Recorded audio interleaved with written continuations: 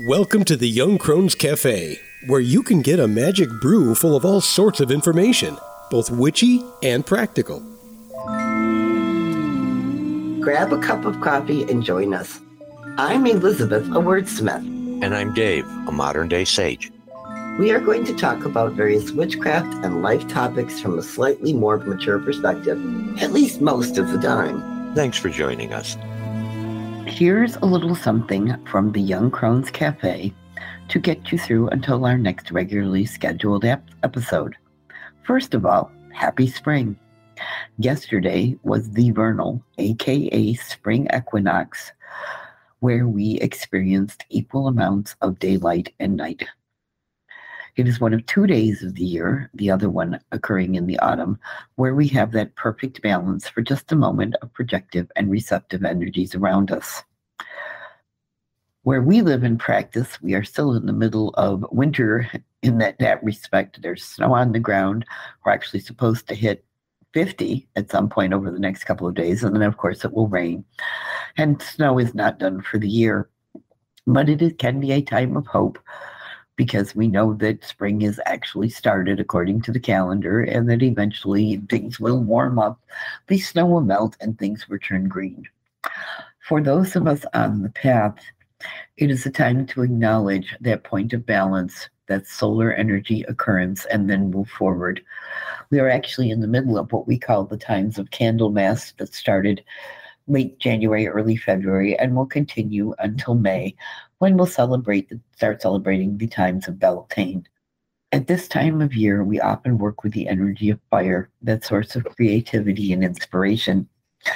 This is a good time of year to start making plans for things that you're going to do over the coming month, where it's warmer and we have more energy to be active and do, as opposed to being introspective, which we associate more with the dark times of the year. We think the equinox is important to acknowledge because it reminds us of the need for balance in our lives in all areas, and especially between our magical and mundane. It is very easy if we want to get caught up in one or the other, especially the mundane, where the demands of day-to-day life tend to overwhelm more frequently than others.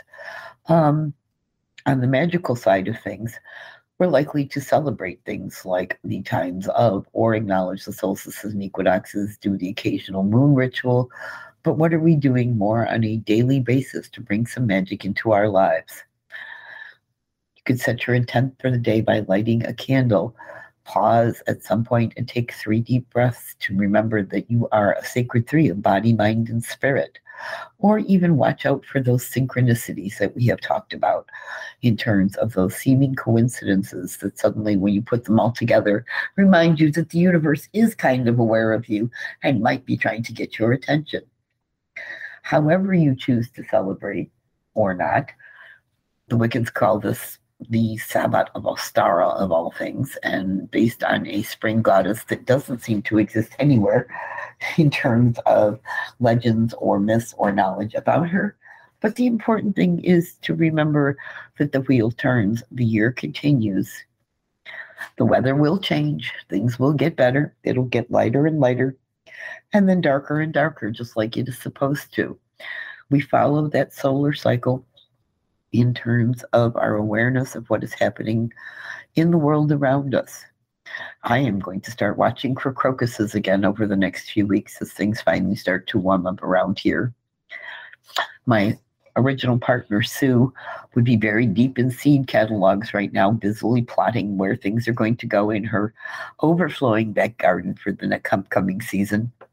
However you choose to acknowledge it, and whatever the weather is where you are, take a few moments and acknowledge that yes, spring has sprung. Whether it looks like it, feels like it, or acts like it outside where you are. Cultivate that awareness of the changes that are going on piece by piece, bit by bit around you. We have a lot more light than we did every day now than we did in December. And the light will continue to increase until we get to summer solstice in June, which is the peak of that light or projected energy. And conversely, also the start of the dark half of the year when you think about it. However, today I'm going outside, regardless of the weather. Take a few deep breaths. acknowledge my sacred body, mind, and spirit, and remind myself that yes, it really is spring, even as I'm standing there with my winter coat and boots on, ready to go scrape off the car one more time. So with that, enjoy the day, enjoy the season. Until next time, may you find mirth and reverence in all things. And maybe look at a seed catalog or two. Well, it looks like the coffee cups are empty for this week. We hope you join us again next Tuesday. But you can find us at our website, 2youngcrones.com. That's the number 2, Young Crones. We'd love to have you join our growing online Discord community. Check out our new Patreon presence. Just look for Young Crones Cafe. Through Patreon, you'll be able to make it to our Discord. We are also Young Crones Cafe on Twitter and Facebook. Until then, remember, we are witches who work with energies to effect change. We are believers in both immanent and transcendent divine. We are celebrants of the passage of the solar and lunar cycles. We are hedge walkers who pass back and forth between the worlds of the magical and the mundane. We are seekers of knowledge. And we are walkers of a spiritual tradition we call the Path. So mote it be. So mote it be.